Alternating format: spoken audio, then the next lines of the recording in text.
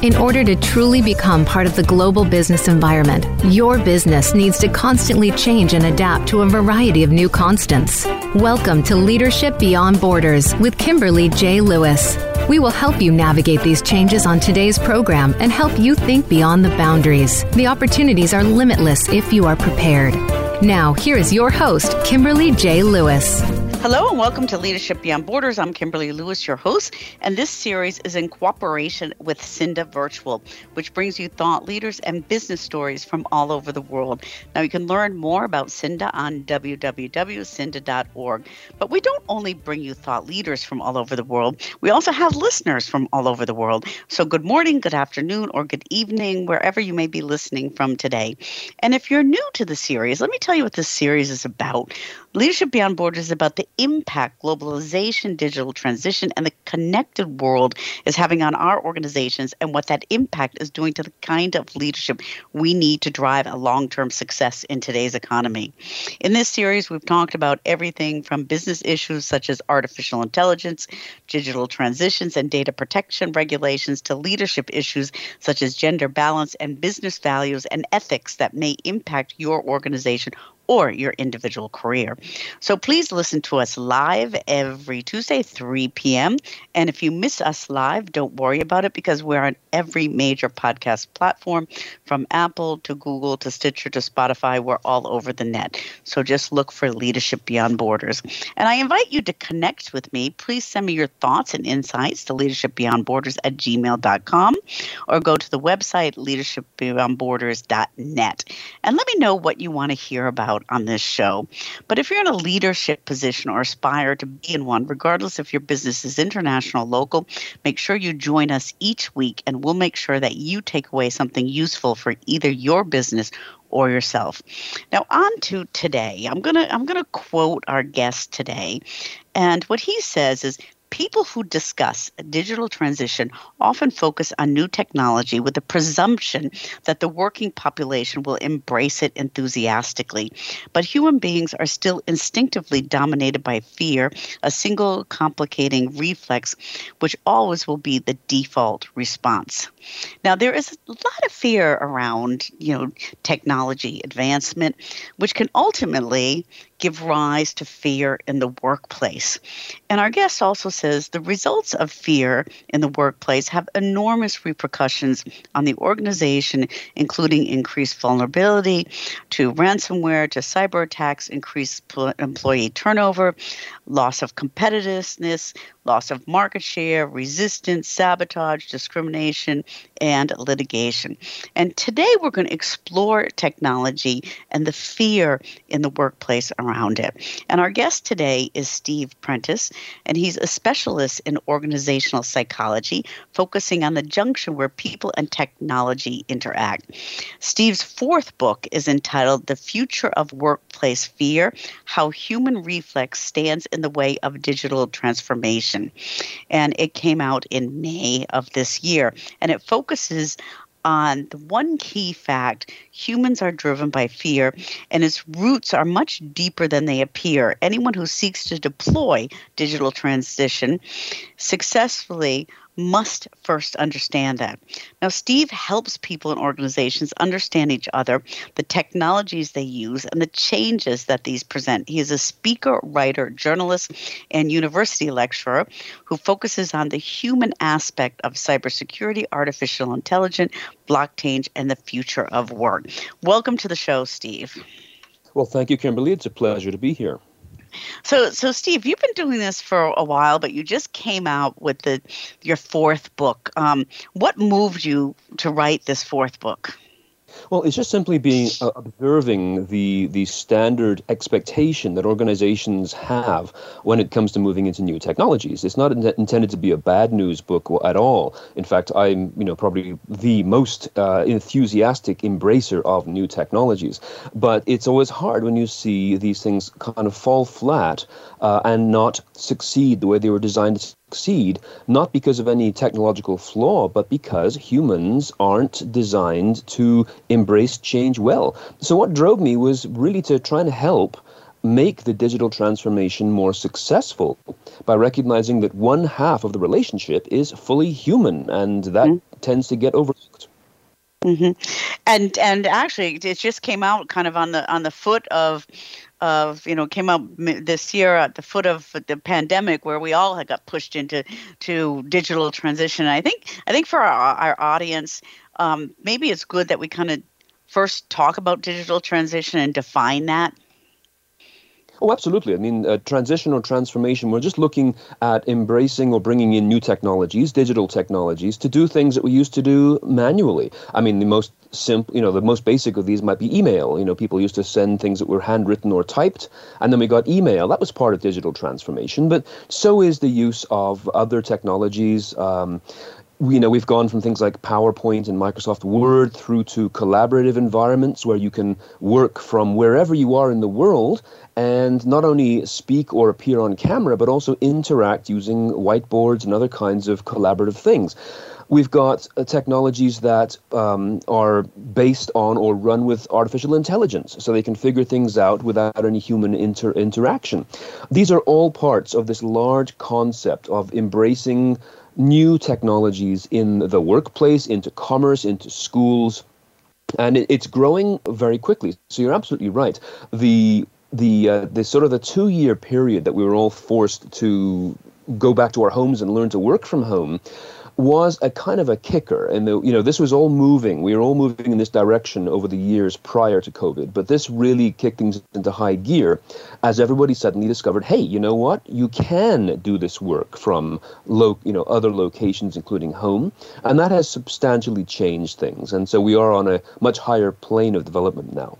Mm-hmm. It was kind of like transition on steroids there for 2 years, and when that was happening, what did you see? I mean, did you see fear, resistance to change during this 2-year period as we kind of went fast forward? Sure. I mean, you saw some people, who didn't want to appear on camera. And I mean, I've done, I do a lot of teaching and speaking. I was doing a lot of that on Zoom. And thankfully, in the earlier period of the lockdown, when all of my speaking gigs disappeared, as did every other speaker in the world, I was able to replace that with giving companies tuition on how to use video chat technologies like Zoom and WebEx and Microsoft Teams. So I was able to fill that gap just with, by addressing their knowledge gap in this thing. But yeah, most people don't like being on camera. And part of that has to do with the fear of appearing in camera and understanding why is this the case? Why do people not like to be there? It isn't purely a vanity thing. In fact, there's much more deeper sources of this particular fear. So this really did demonstrate this in large scale. Okay. And so I'm sure you work with a lot of organizations, and as we went through this kind of transition of everybody all of a sudden had to work from home and do Zoom and be on camera and the whole workplace changed. And what did you see organizations doing? I mean, what were some of the positive examples and maybe some of the challenges you saw as when they did this transition? Yeah, the positive things that I saw was the organizations that learned how to reach out and make this work. And that involves, again, teaching people how to feel comfortable on a video call, which doesn't mean forcing everybody to be on video. If you don't want to be on video, then how can you continue to interact with the teams? So the proactive organization looked to find ways to make the organization and the technology blend seamlessly and comfortably. The ones that seemed to resist it were the ones who didn't like the idea of people not being in the office, and there was a profound demonstration of a lack of trust. A lot of managers couldn't trust their employees to do their work from home, and I found this to be a remarkably revelatory moment in the nature of the relationship between managers and working people. Can you not trust your people if you cannot see them? So there's a lot of companies to this day that continue to resist this, or who are continuing to insist that their employees return to the office because they say this is the only place you can be spontaneous and creative and work together. I disagree with that completely. But this is, again, a fear of management in terms of losing what they knew as their comfort level of managing people. So there's more than one level of fear, more than one audience for this fear. Yeah, and we're gonna talk about the different kinds of fear in a minute, but I'd like to stay on this video thing for a minute, okay? Because there's some thought behind it that you need to have the cameras on, okay? You need to be able to see how somebody else, the what their body language is, what their expressions are, in order to really relate to either your colleagues or your manager or your subordinates. What's your opinion on that? Two things. First of all, I totally agree. I would much prefer to have people on camera because, as you said, body language is integral to the communication success plan. We read more from what we see than what we hear.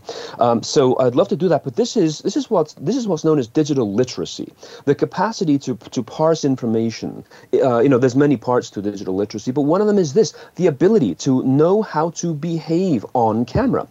If you were part of an audience and I was speaking, or a part of a team working together as a group in an organization, your presence on camera isn't just simply a receiving thing where you're receiving my speech as part of this relationship. You are also giving in terms of that very body language, that reaction.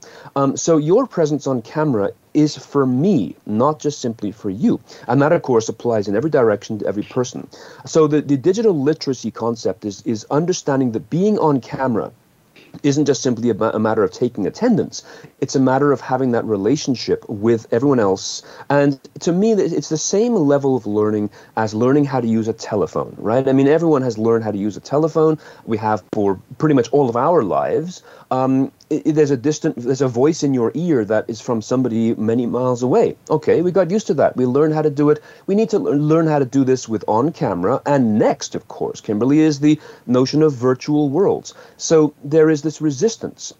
Mm-hmm. So I fully agree with it. However, I must add, in researching this for the book, one of the things that I discovered was a paper that was written by a psychologist in Boston who said the problem is that being on camera, seeing yourself on camera, is like having somebody stand next to you with a full-length mirror. And this is something that we cannot do. We're not used to seeing ourselves on camera. And so it is different. It is weird, and it needs training. We need to learn how to do it. So I'm fully in favor of it. I want to see people grow into this capacity of digital literacy, but there's definitely some very primordial reasons for reluctance. Mm-hmm.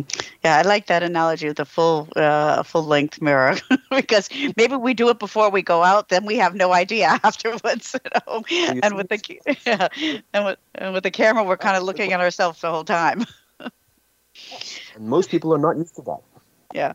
So, Steve, I want to dive into this digital literacy and then the different kinds of fear because, as I said, I think we all kind of went fast forward, the trends that for this digital and virtual, workplace and transition was going very slowly and then it had to speed up. And there's all kinds of fear out there. It's not just the fear of cameras. And I'd like to talk a little bit about that. But we're going to take a short break. And for our listeners, we are taking with Steve Prentice, and he's a specialist in organizational psychology, focusing on the junction where people and technology interact.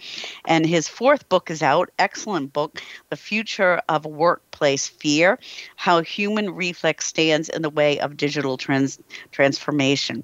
And Steve helps people and organizations understand each other, the technologies they use, and the changes and how to change. He's also a speaker, writer, journalist, and university lecturer on human acceptance of technology, cybersecurity, artificial intelligence, blockchain, and the future of work. Now, you can reach out to Steve on his website at www.steveprentice.com. Steve is also on LinkedIn under Steve Prentice and on Twitter under Steve Prentice. So please reach out to him. This broadcast is also brought to you by Cinda, and Cinda is one of Europe's fastest growing nonprofit digital marketing and local search associations. They hold virtual trainings, conferences, market research, legislative white papers, all focused on digital. And their next conference is going to be held in Florence, Italy, October 16th to 18th. So please go to www.cinda.org to learn more about Cinda. And with that, we're going to take a short break, and we'll be right back.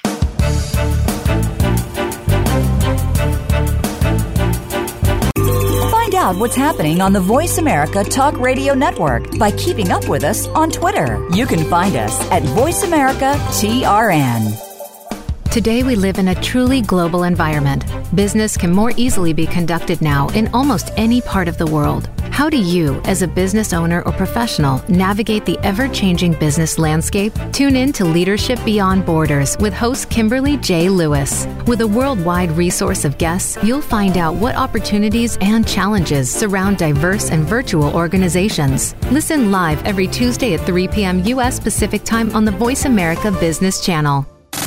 Have you friended us on Facebook yet? Why not? Just go to facebook.com/Voice America or search for the keywords Voice America. Once you are part of our Facebook network, you'll receive daily messages about what's happening with our shows, this week's featured guests, and new happenings at the Voice America Talk Radio Network. And you can add your voice to the always active discussions on our timeline. Just go to facebook.com/Voice America or search for Voice America.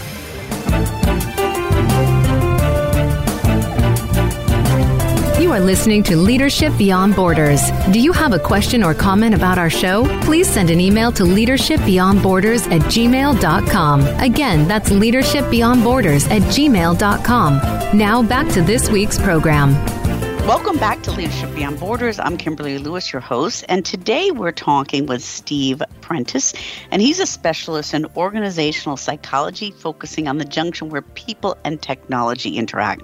Now, he's an author, and his fourth book is entitled The Future of Workplace Fear: How Human Reflex Stands in the Way of Digital Transformation.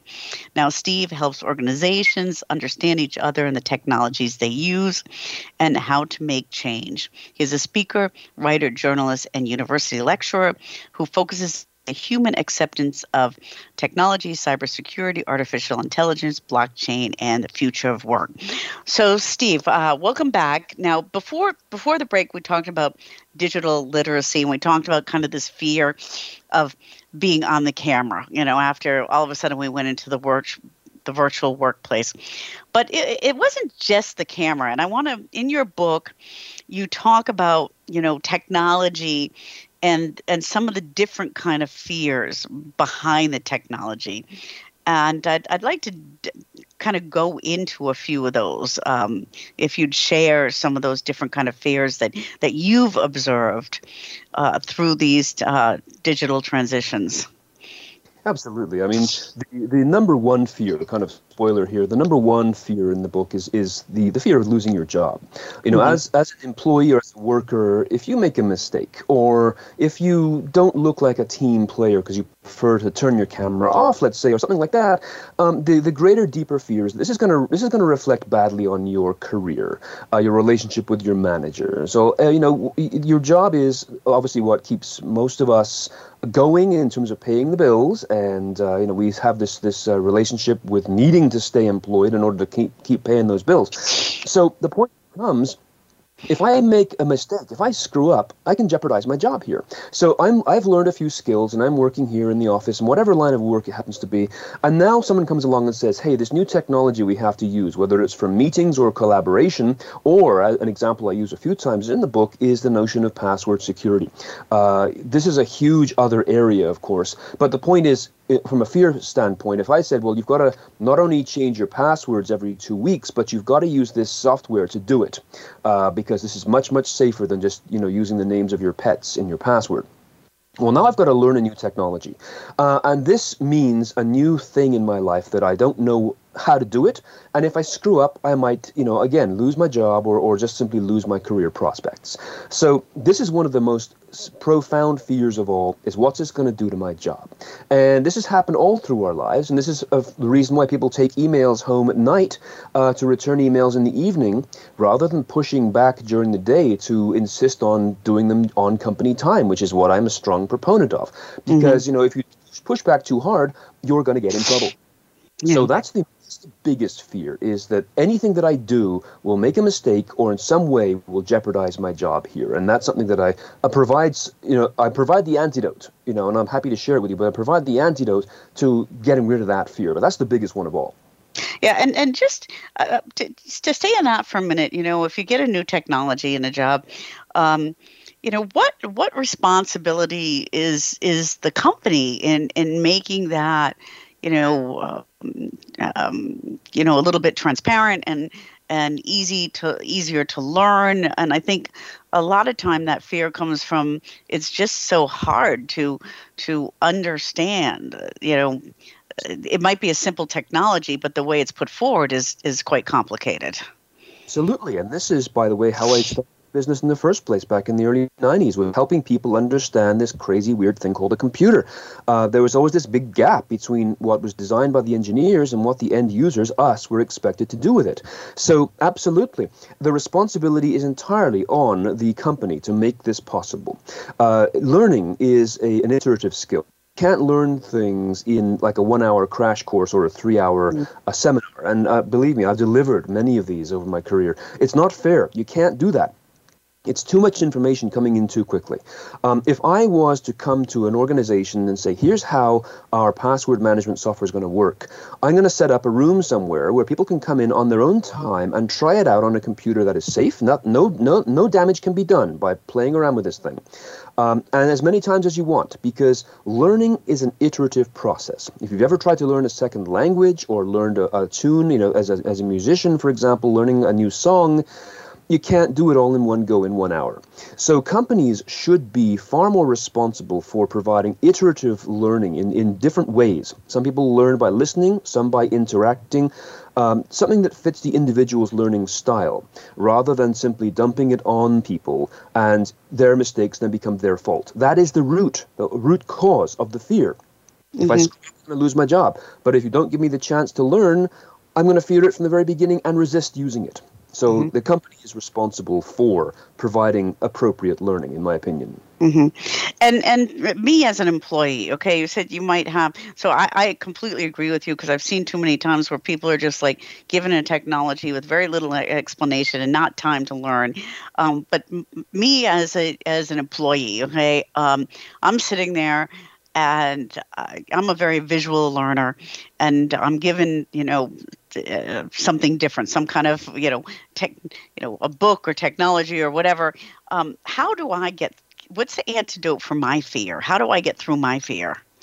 Basically, finding out how to learn it and finding out little parts of what's going to work for you in small amounts. What is the actual thing that's causing you the fear itself?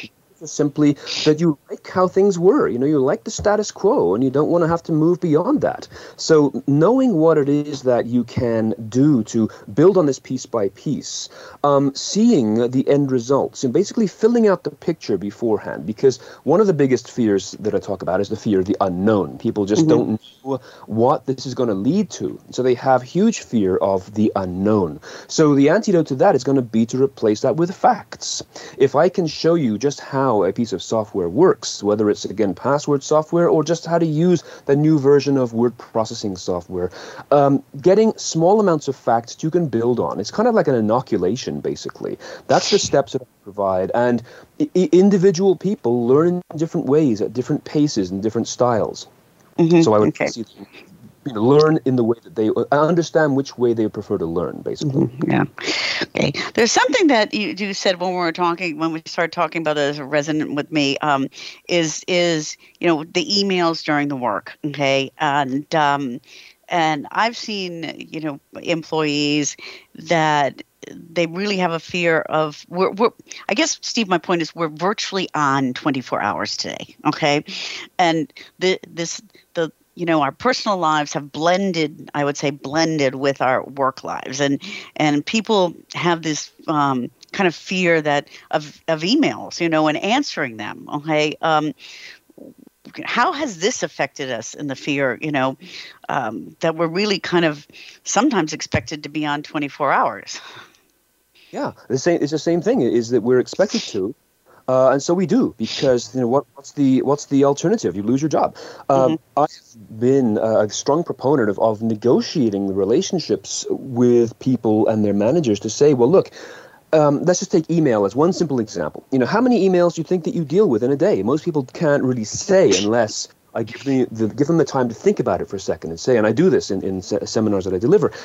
And they might say, well, I guess it's 20 or 30 or 100, right? And I'm saying, well, how can you possibly build a day around knowing you've got this inventory that's going to happen every single day, like the tide coming in, 20, 30, 50 emails a day? And then the second question is, how long does each of these emails take you to respond to?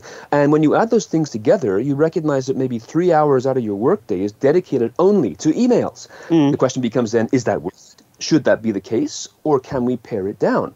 If it is worth it, then you and your manager have to redefine what the nature of your work actually is. It's almost like saying, we can buy a fire truck for our town, but we don't want to pay for the gas. Okay, well, you're a useless fire truck now. You got to recognize just how long these things take in a day. And the problem is most people consider things like email to be side stuff. Not my major job, it's just side stuff. And that's where the problems happen, is that at the end of the day, you still have all these emails to respond to, so you sacrifice your personal life at home to respond to them at night out of fear of losing your job if you don't. So the point becomes a pushback to say, what does my work entail within the hours of my day? And how can I balance this so I can communicate as much as we need to do so using email and other technologies, but also do my other work? But this has, again, been left to sort of flap in the breeze, and people are left to their own devices to fix it. And that I don't think is fair. Yeah.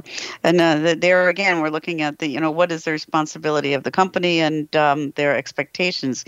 And I'm thinking about these emails, okay, and I'm thinking how really, this 24-hour on has kind of exploded, since the pandemic when it was virtual. And we're moving back to kind of a hybrid situation.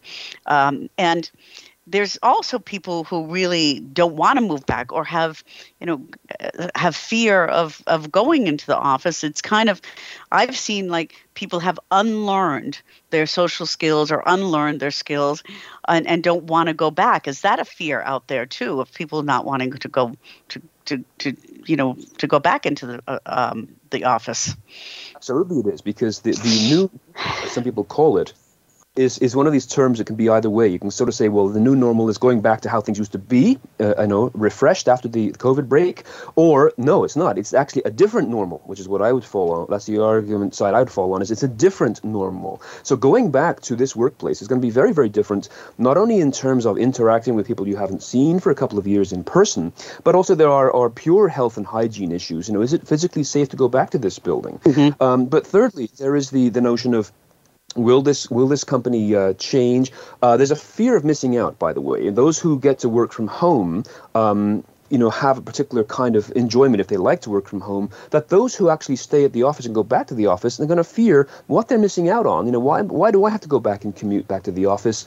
Now this office is only half as full as it used to be. And where there used to be a whole bunch of cubicles and desks, now there's a few desks that I have to reserve using a reservation system. I don't like that. That's not what I grew into. So people will constantly fear the newness, because it isn't the office. And that, again, is a classic fear. And so they really are stuck wondering, do I fear staying home, or do I fear actually going to work, which is the worst of the fears? And all of this is immensely draining, not only to one's intellectual abilities, but also to your immune system as well. So it's not... And Steve, is this, we talk about this, people talk with each other. And I guess one of the questions I had was, I think in your book someplace you said that fear is contagious. Okay. And, I say to my colleague, I'm really afraid to go back to the office because I may get COVID. And although I'm missing things out, I mean, how is this kind of like the water, this cascades down through an organization? Yes, it does. Fear is contagious because, once again, emotion rules. I mean, for the two sides of the human interior, we have emotion and logic. Emotion always rules, which is why if you hear a rumor or even hear a lie that in some way sounds it's going to endanger your life, you will react to it before before doing anything else. So fear is contagious, but the good news is so is calm. Being calm is joy. There's a lot of other things that are contagious too. But the fact is, yes, this can ripple through an organization and break up the solidarity that we thought we had there. So if people are afraid of new technologies or this new workplace habit, once again, it is the incumbent on management to say, how do we address this? We just can't leave people to their own devices or, have unspoken threats about what will happen if you don't come online with this. It is going to break down the solidarity of organizations, and this is not merely an empty threat that I'm putting forward. You can see companies now that have succeeded by creating environments where they are doing the opposite of this and creating healthy, equitable, inclusive workspaces both on-premise and at home, and are succeeding. And that is the great news from the book. There are better ways to work and to live as workers. So there's a good news tale to this. Yeah. And with that, I want to explore that with you after the break. We'll take another break and talk about, how can we cope with this? How can we create better ways to do this? And how can we, get better digital literacy across our organizations? And we'll talk about that after the break. And for our listeners today, we are talking with Steve Prentice, and he's a specialist in organizational psychology, focusing on the junction where people and technology interact. His fourth book is now out, and it's entitled The Future of Workplace Fear, How Human Reflex Stands in the Way of Digital Transformation. And he helps people and organizations understand each other, the technologies they use, and the changes that are present. He's a speaker, writer, journalist, and university lecturer who focuses on the human acceptance of technology, cybersecurity, artificial intelligence, blockchain, and the future of work. Now, you can learn more about Steve on his website, www.steveprentice.com. You can reach out to him on LinkedIn or on Twitter under Stephen Prentice, under LinkedIn and on Twitter. And this broadcast is also brought to you by Cinda. Cinda holds virtual trainings, conferences, market research, legislative white papers focused on digital. They also have an e-learning platform in cooperation with Boss Capital for startups, where product managers and startups can help their companies succeed.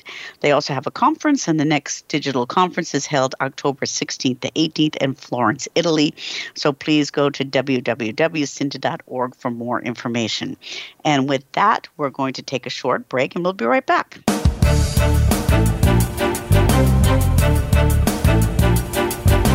Find out what's happening on the Voice America Talk Radio Network by keeping up with us on Twitter. You can find us at Voice America TRN. Today we live in a truly global environment. Business can more easily be conducted now in almost any part of the world. How do you, as a business owner or professional, navigate the ever-changing business landscape? Tune in to Leadership Beyond Borders with host Kimberly J. Lewis. With a worldwide resource of guests, you'll find out what opportunities and challenges surround diverse and virtual organizations. Listen live every Tuesday at 3 p.m. U.S. Pacific Time on the Voice America Business Channel.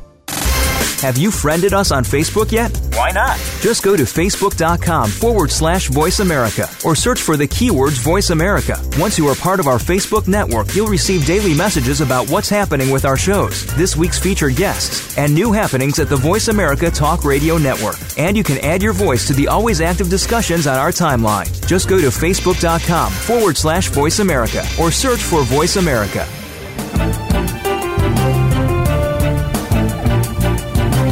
You are listening to Leadership Beyond Borders. Do you have a question or comment about our show? Please send an email to leadershipbeyondborders@gmail.com. Again, that's leadershipbeyondborders@gmail.com.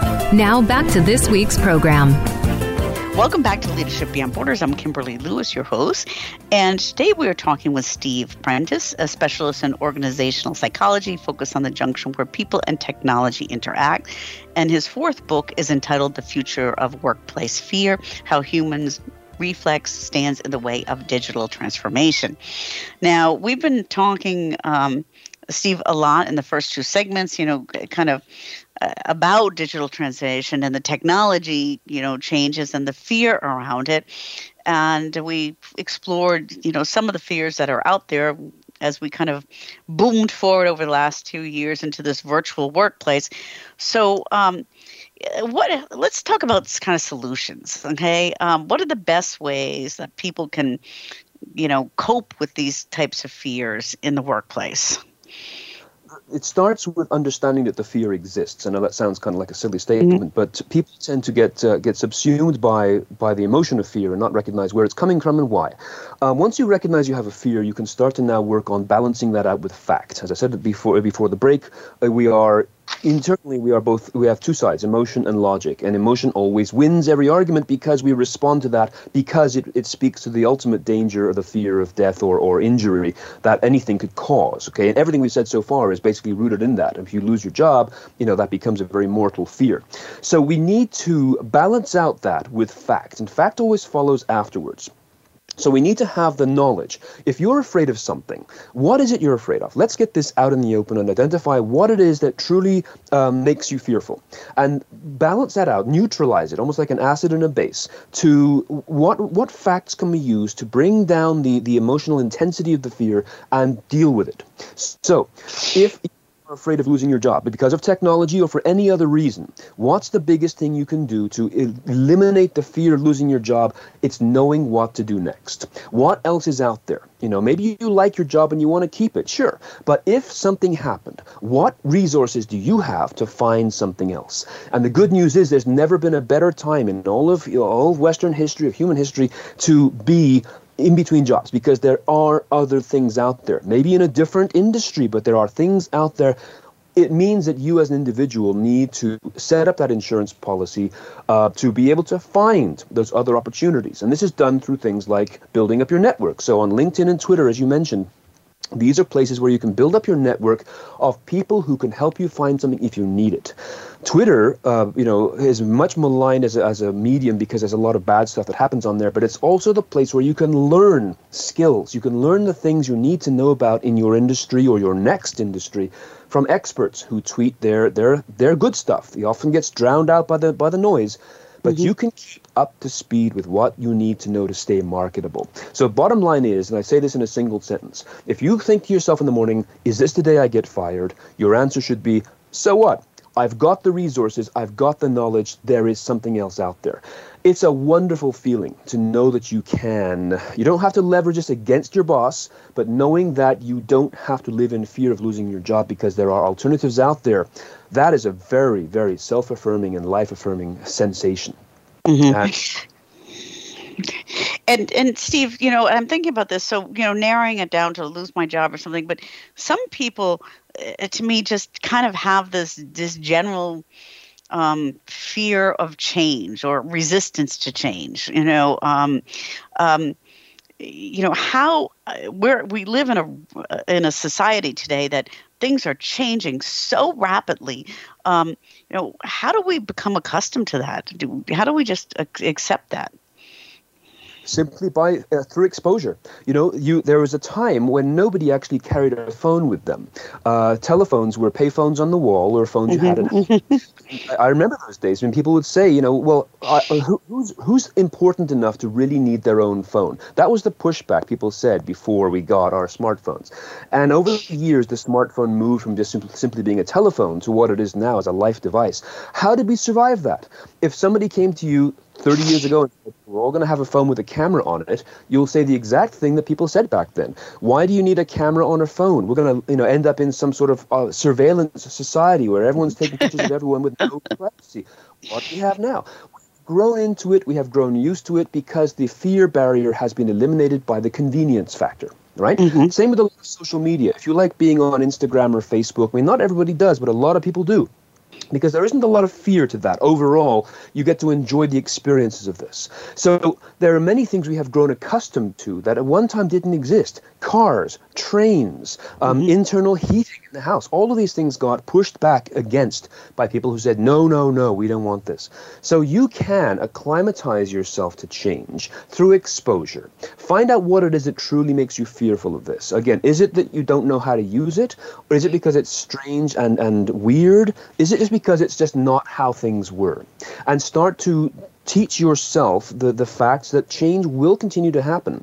And if you are able to grow into this as much as you want, you don't have to use all of social media. But if you turn to, let's say, an online dictionary rather than pulling the book off the shelf, what have you done? You have embraced change by using something that is convenient to you. So we've got to look at the facts of how might this impact you positively in place of how is this going to affect me negatively. But I have to say, Kimberly, that the number one reflex people are going to have whenever they see anything that is change, they will always ask the question of themselves, what will this do to me, rather than what will it do for me? For me, yeah. Consciously move that around the other direction to say, what will this do for me? And if I don't know the answer, where can I find the answer? Who can I turn to for some guidance, some teaching, some exposure to this tool? Fear is a very, very powerful master, but you can escape from it just by using facts and turning to people who have those facts to guide you. And it's that logic over emotion again. So, yeah, I know. Yeah. So, Steve, just, that's what we can do as employees. And to, what about the companies? I mean, what can companies do to create a better environment, to minimize fear? And also I'm going to throw in increase digital literacy, because that's still a little bit of a problem. I know there's two different subjects, but to minimize fear, let's take that first. Yep. With organizations, companies, it's going to come down to a cost-benefit thing, right? How much is it going to cost us to do? What are we going to get from it? There has been this overarching sort of industrial revolution mindset that people must come to work and work for as long as they can stay conscious in order, to do things. And this is not only inaccurate, but woefully wrong in terms of the calculation of true output. Prior to this book, a lot of what I've been doing over the last 20 years is analyzing exactly that. If you are the most dedicated employee in the world, you want to work 8 or 10 hours straight without even leaving your chair, you still would not be able to put in 8 or 10 hours worth of work. Your body by itself would zone in and out based on blood sugar and all kinds of other internal chemistry. You can't do that. But there is this fallacy that believes that people who are putting in that face time are actually putting in 8 hours of work. That is not true. So organizations that really want to excel, especially in this highly dynamic workplace that we are now in, this global economy, need to recognize the true dynamics of human work and productivity and cost are very different from what they were taught in management school or that they grew through in their career as managers. That again is a source of fear, because now they themselves are seeing that they are the emperor with no clothes. Their management structure is wrong for this era. However, if I had an employee, or I don't even like to use that word, if I'd like to have a worker, someone who's working with me and for me, who says, I'm a night owl and I can do my best work between 9 p.m. and midnight, I'm going to say, great, do it. That's what we're here for, is to get stuff done in the best way possible.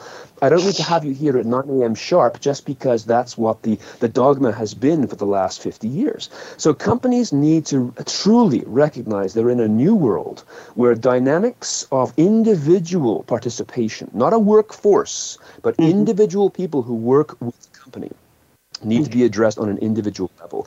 That is not as costly as it seems. In fact, the actual ratio of revenue from that kind of diverse, equitable, and inclusive environment is far more promising than the status quo. But again, leaving the status quo is change, and so managers and directors too are very afraid of that. But that is my short answer. It's a long short answer. To recognize the times we're in and the benefits that come from having a truly engaged workforce based on their own individual desires and abilities. And when you can do that, it works extremely well. Mm-hmm. And that goes along with helping the workers or your colleagues or whatever become more digital literate. And you said that, we talked about that when we're talking about you having the camera on. Okay, I mean, years ago when we went to the office, they'd put us in training courses on how to present, how to give feedback, all kinds of things like that. But it's not as prevalent. I mean, it's out there, but how can we help people become more digital literate, and be better in interacting, not in person? I would say, it splits up between what do we need them to know, what do they want to know, like they don't already know? What do they need to learn? And where do they fit comfortably on a spectrum? So, I mean, if somebody is not comfortable having their face on camera, what's the reason for that? Is it a personal security issue? Is it just simply a vanity issue, or just simply a discomfort? I will say, let's look at the technologies. How can the technologies work for individuals so that we can teach them the value of being on camera? Now, for example, if we were doing a session that was a long thing like this, I'd say, yeah, have the camera on, but don't feel obliged to sit in front of it for the whole time. Get up, walk around. I'd be more than happy to see you pacing back and forth in your living room than staring at the screen, because that's not natural. So let's find other alternatives. I'm also very, very strong on virtual environments, which is where we go into 3D type, almost like a video game scenario, and exist in a three-dimensional space. I think these things are the future, but again, people are not used to it entirely yet. But it's very, very easy to accept and embrace once you get into that. So the bottom line is, how can we get people to become digitally literate? Find out what they need to know, find out what's holding them back, and then give them the exposure in small amounts so they get used to it and become as comfortable with it as they are with their smartphone. That is the ultimate talisman here, the ultimate symbol of the potential. You've already got it. You've got the world's greatest computer in your pocket. You didn't take many courses on how to learn that because the threat barrier was low. So let's work together to bring this threat barrier down, and so you can feel comfortable. And if that means doing a session on purely how to do a session, right? Training people how to exist on camera. Let's teach them, and that's fun doing it. Yeah. Okay, Steve, we're getting towards the end of the show. Really great stuff and a fantastic book. Okay, I urge our listeners to get the book. It is available on Amazon. And Steve, one last, tip. Wrap it up. I'm urging people to get the book. What's your kind of last tip to our listeners? Just know that it is possible. Whatever you fear in life, there is solutions to either eradicate the fear or deal with it. Just know that it is possible. So if you need to talk to somebody or even talk to yourself and write things out on a board, know that it is possible to eliminate the danger of fear. You don't have to live inside that cone. Just simply use people and words to balance the facts up with the emotion. That is the path to feeling better about whatever causes you fear. Okay, great ending words. And for our listeners, we've been talking with Steve Prentice, and he's a specialist in organizational psychology, focusing on the junction where people and technology interact. As I said, great book on Amazon. His fourth book, The Future of Workplace Fear, How Human Reflex Stands in the Way of Digital Transformation. And it focuses on how humans are driven by fear, their roots, and what we've been talking about on the podcast today. And Steve helps people and organizations understand each other and the technologies they use and how to make change. He's a speaker, writer, journalist, and university lecturer, focuses on the human acceptance of technology, cybersecurity, artificial intelligence, blockchain, and the future of work. Now, please reach out to Steve. He is on his website, www.steveprentice.com, and on LinkedIn and Twitter under Stephen Prentice. And this broadcast is also brought to you by Cinda. And Cinda is one of Europe's fastest growing nonprofit digital marketing and local search associations. They hold virtual trainings, conferences, market research, and legislative white papers focused on digital. And they also have conferences. Their next conference is going to be held October 16th to 18th in Florence. And they have an e-learning platform focusing on helping startups and product managers make their products more successful. So please go to www.cinda.org for more information. And please remember to listen to us every Tuesday at 3 p.m. Pacific time. And with that, I'd like to thank our guest again. Steve, thank you so much for being with us today. Oh, thank you for inviting me, Kimberly. It's been an absolute pleasure. Okay, great. And listeners, please tune in to us again next week. Thank you and goodbye till then.